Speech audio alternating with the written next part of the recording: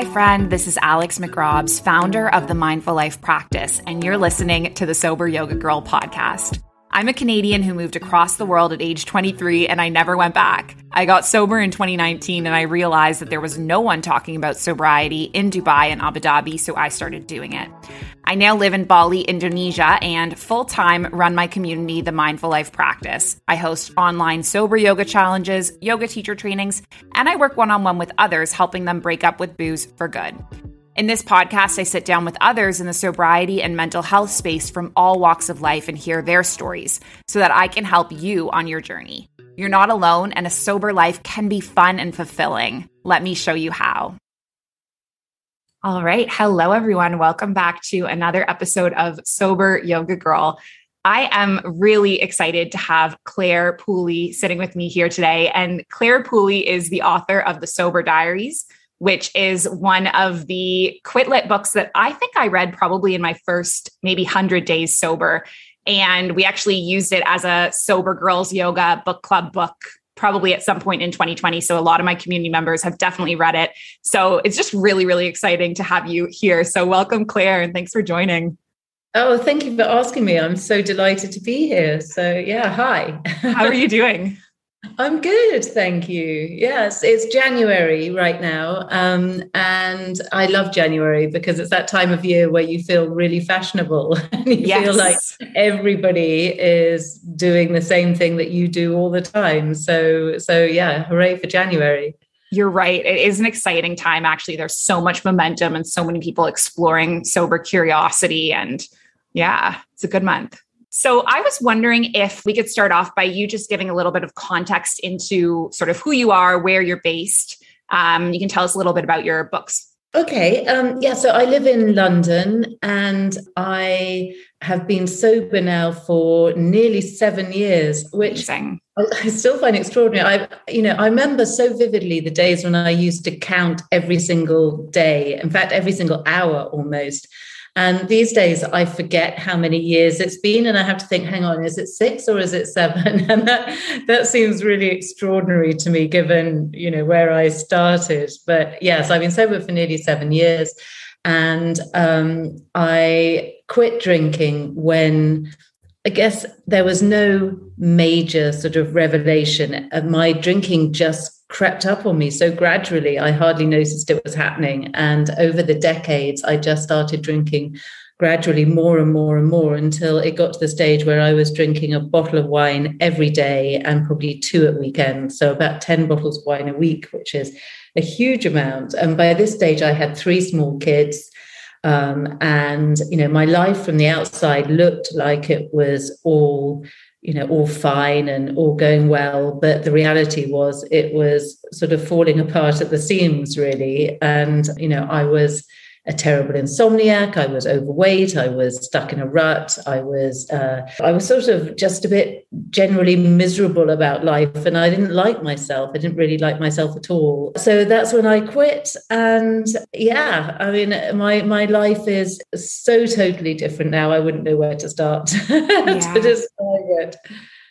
Wow. Well, congratulations on 7 years. That's incredible. Thank you. Anyone who's at the beginning, it does get easier. The first 100 days are the hardest. But it gets easier and easier. And it gets to the stage, where I am now, I hardly ever think about drinking unless I'm talking about it like I am with you or, on social media or whatever.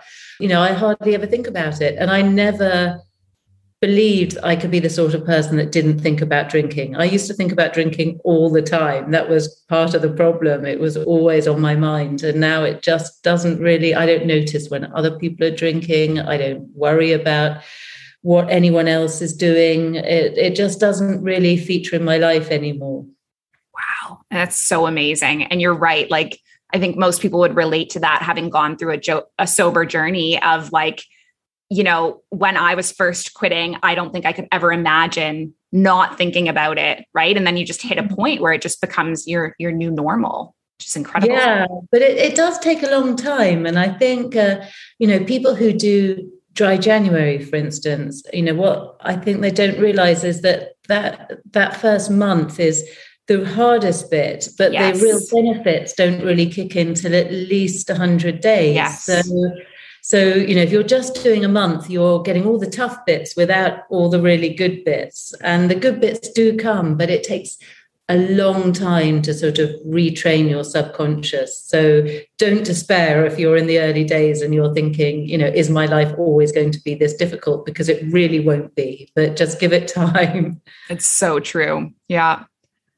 And so tell me about, so during your sober journey, the whole book began by just keeping a blog, right? Mommy was a secret drinker. So maybe you can tell us a bit about like how that started.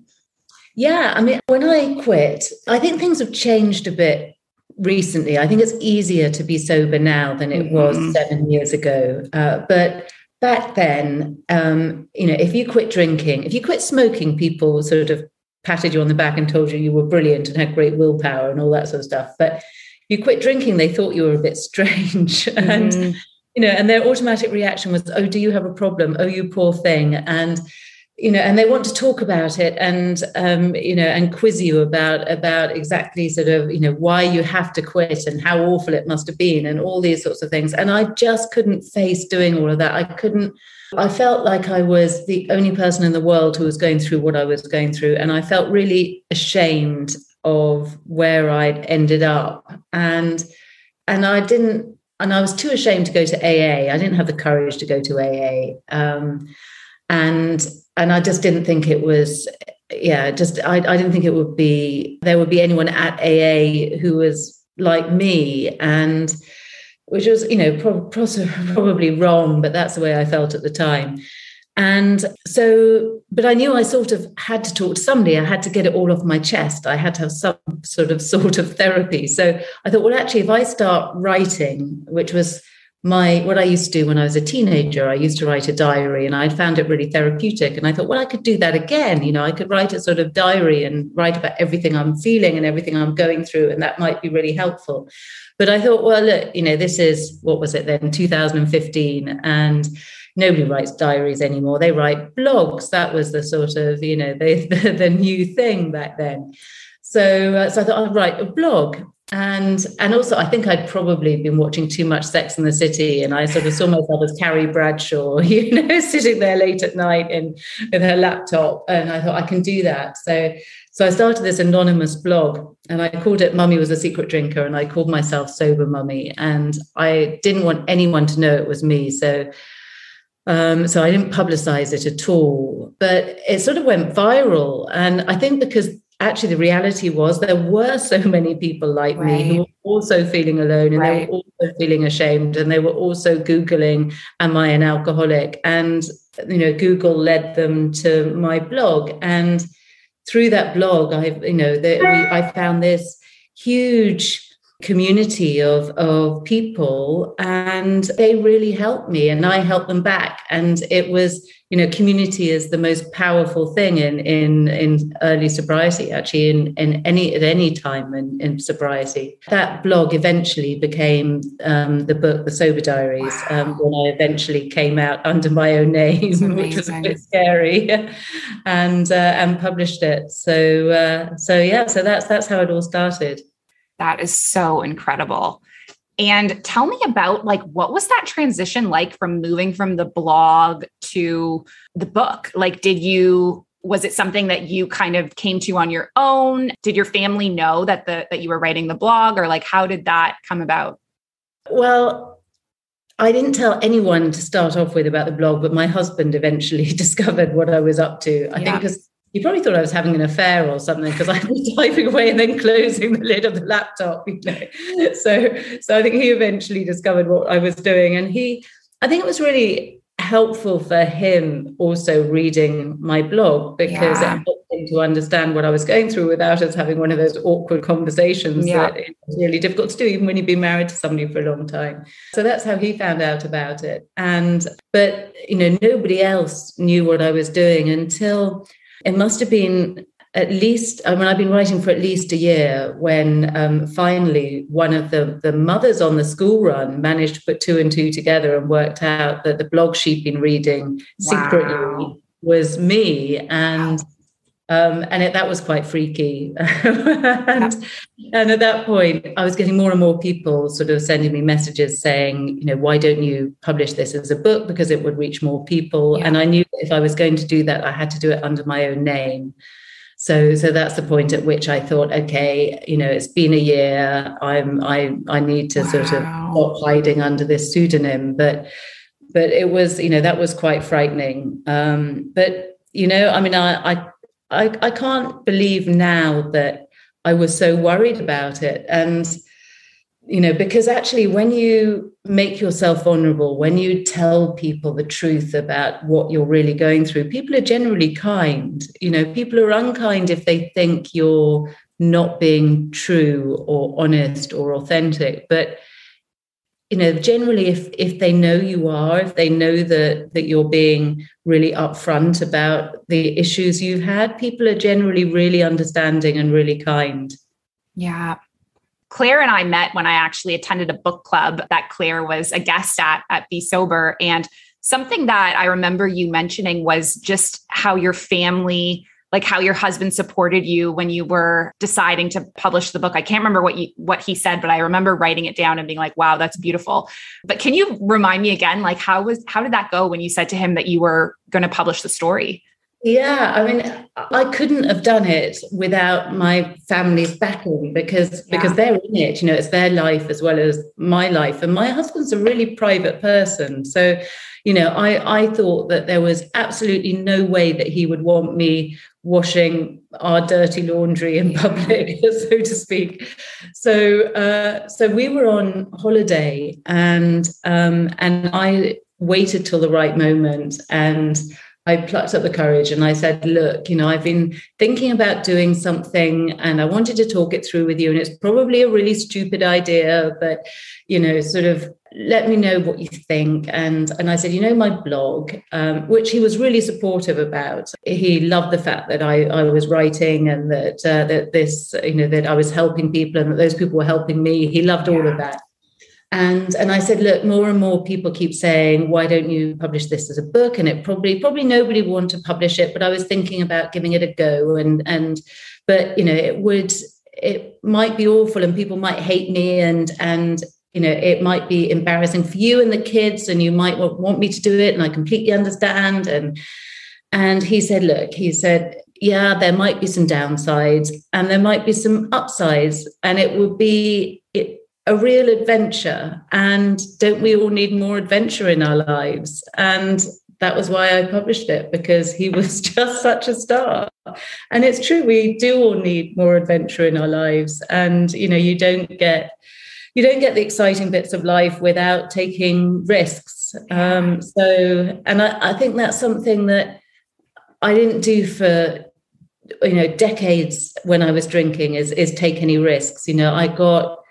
I was so used to numbing all my emotions with alcohol, any anxiety, any fear, any boredom, any negative emotions. And when you do that, you lose your courage and you lose your self-respect and you lose the ability to believe you can do things. So, yeah, that's how it all happened. Well, can I just say, I admire your courage and bravery so much. I think it's a huge thing to put yourself out there and in a way that is permanently there, that book is permanently out there and to share your story and be so vulnerable. It takes huge courage. Well, look at you, though. You've changed your whole life, too. You've moved to the other side of the world. You set up your own business. You changed careers. You're putting yourself out there. I think there's something about the process of getting sober that really changes people fundamentally, and it changes the course of their lives in ways that they don't expect at all. I thought my life was going to be over, and in fact, it just marked a whole new part of my life, a whole new act, if you like. And that happens to so many people. I've talked to so many people who've had new careers, new relationships, new hobbies, new passions. Yeah, no, it's that's kind of you to say, but I'm honestly not the only one. There are thousands of people out there who had the same experience. So true. It's like almost like you're like, I've heard it described as like peeling back layers of the onion and like really finding out like who you really are. Yeah, I mean, I found that the first year was very much like that. It's all about sort of that self-analysis and that really painful peeling back of the layers, and you sort of have to take yourself apart before you can put yourself back together again. And it's a really intense and painful process. But then the second year of being sober is very much about looking outwards again and thinking, okay, now what? Now what do I do? I've got more time, I've got more energy, I've got more space in my head, I've got more focus and more understanding and more wisdom. And what am I going to do with all of that? And that's often when your life sort of pivots. And is that what you found? Mm-hmm. Is it because I think people assume that when you quit drinking, the whole process of getting sober is sort of a few months, and then, but it's not. It goes on and on, and you go through new stages. And year 2, I think, is as transformational as year 1. It's just a lot easier. Yeah, absolutely. It made me think of actually, I'm sure you had this question as well, because I know you were on the Sober Experiment with Alex and Lisa.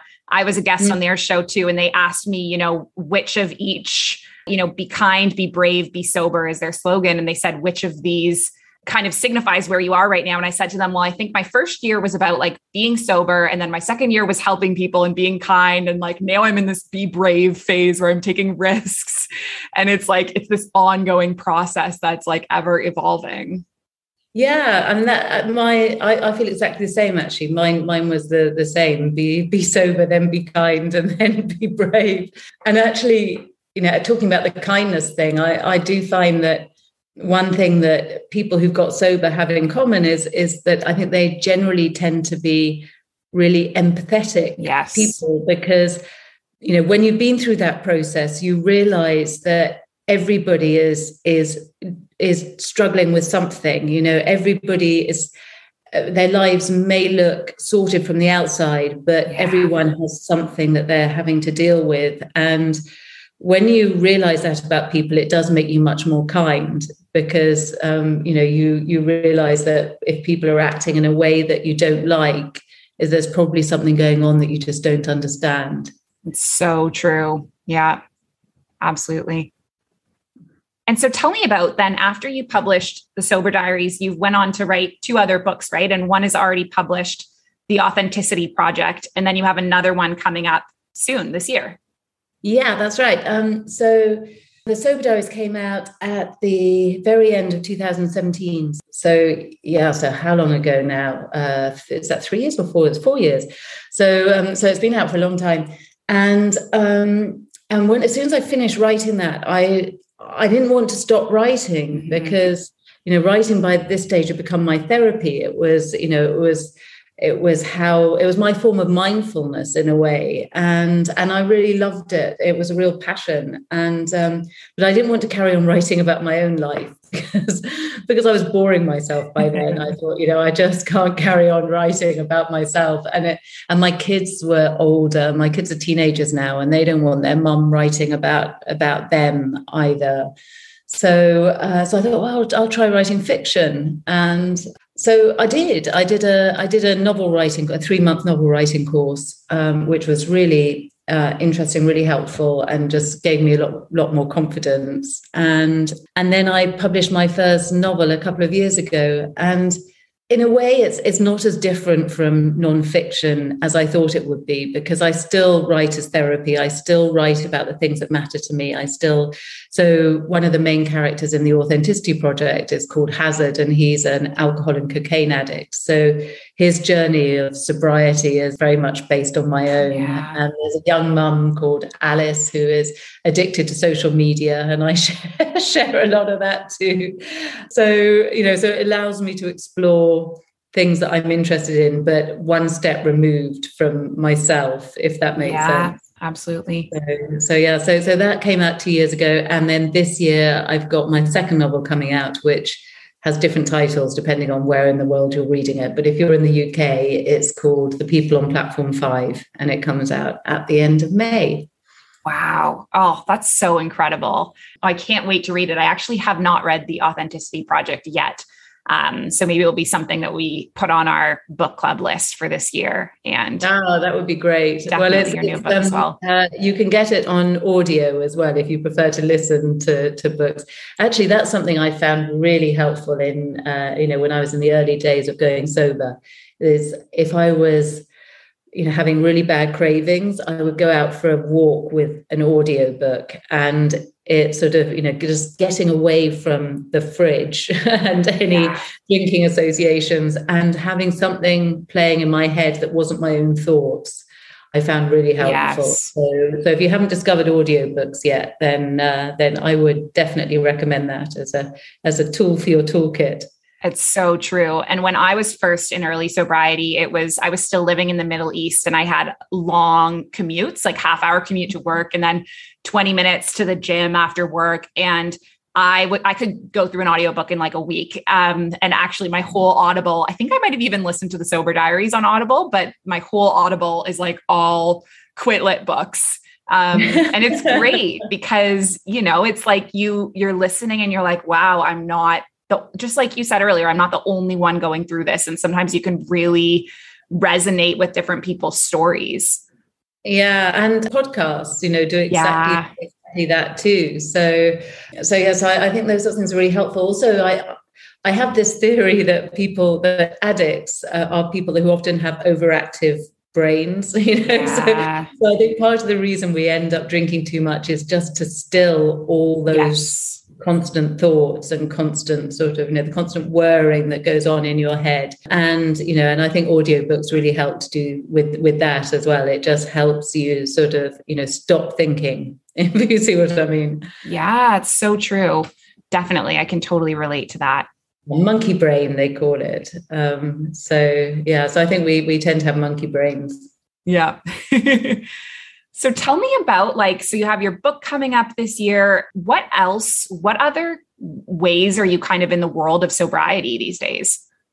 That whole world has changed so much in the last 7 years. So, just thinking back to then, there was the sober blogging world that I was part of, but it was all very undercover and very anonymous and very sort of, you had to seek it out. And, and there were just a few people like me around the world, blogging often under pseudonyms like mine. And it was, you had, as I said, you had to search it out. Whereas now it's much more public. So, look at Instagram. I mean, Instagram there's a huge sober community on Instagram, and these people aren't, they're not anonymous. They're, on the whole, people are using their real names, they're using their real faces. Their sober community is out and proud in a way that it really wasn't 7 years ago. So I'm sort of, very active on the Instagram front. I also have a page on Facebook called Sober Mummy, which I post on sort of 2 or 3 times a week, just stuff that I see in the press that I find interesting. And I get emails and messages from hundreds of them from people every week, and I try and reply to as much as I can. So if you have messaged me and I haven't replied, then I'm really sorry. I do the best I can, but I do get a bit overwhelmed. But it does. All of that, just even after 7 years, I think the 12th step of AA is giving back. And there's a reason for that. And the reason is that not only is it good to help people, who are at the beginning of the journey that you're further along the line on, but also it helps you too. There are selfish reasons for doing it. It helps to remind you how far you've come, and it helps to remind you not to go back there. And I think if you become totally disassociated from the sober community, it's very easy to start thinking, that little voice that never completely goes away that says, oh, actually, it's been so long now that I'm sure you can just have a glass of champagne with Christmas lunch. That's not going to be a problem after 7 years. I had that thought on Christmas Day, but luckily I'm sort of connected enough to, all the sober folks around the world that I know that is the beginning of a very slippery slope, and I'm not going to do it. And there's just no point. But you need to stay connected in order to be able to fight off those random thoughts when they do hit you, I think. It's so true. And this is actually something that I struggled with a bit in the past few months. So I just hit 1,000 days a week ago. Yeah. In the late fall, I've stepped back a little bit from, I personally running a lot of the sober programs. So I've trained a lot of yoga teachers and coaches, and they're doing that. And I was kind of moving in towards more like business coaching in, October, November, December. And I also really, really struggled with, wanting to drink again. And it was kind of this epiphany I had around my 1,000 days that was like, I really need to get back into this. I can't step away from it. And so I'm actually personally leading the newest sober yoga challenge that we're doing, like with a bunch of people that I think they're just around day 11 or whatever day it is now, day 13 of January. But I'm finding staying really close to it is really, really helping me, because you're right. The further away you get from it, what I said was the further away I get, the closer I must stay, was what I wrote on my post. It's really, our memories are really funny things. I couldn't have written the Sober Diaries if I hadn't had the blog to base it on, because when you look back, even just looking back 2 years, your memory, I guess it's a self-protection mechanism. Your memory filters out often a lot of the worst things. And it's very easy to look back on life and with this sort of rose-tinted sort of glow, and you forget how bad things were. I think staying connected with people, as you say, who are in very early sobriety just reminds you what it felt like, and it reminds you that you just don't want to go back there again. So it's really helpful. It's not just selfless. There's also a really selfish reason for doing it. It's so true. Yeah.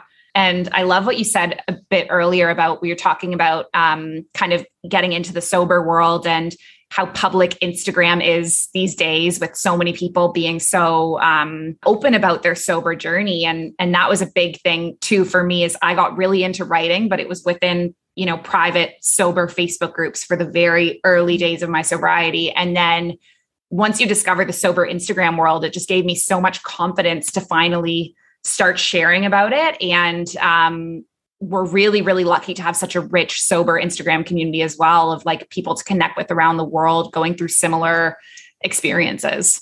Yeah. And I think what that does is it sort of changes the narrative, because, what going sober used to be about is people used to think that you only quit drinking if you really had to, you only quit drinking if you had a real problem and you'd reach rock bottom and your life was a complete disaster. And that's not the case for a lot of us. I was very much a grey area drinker. I was neither a normal drinker, I use it in quotes, or a sort of rock bottom drinker. I was on a slippery slope towards rock bottom, but I was still quite a long way away from it.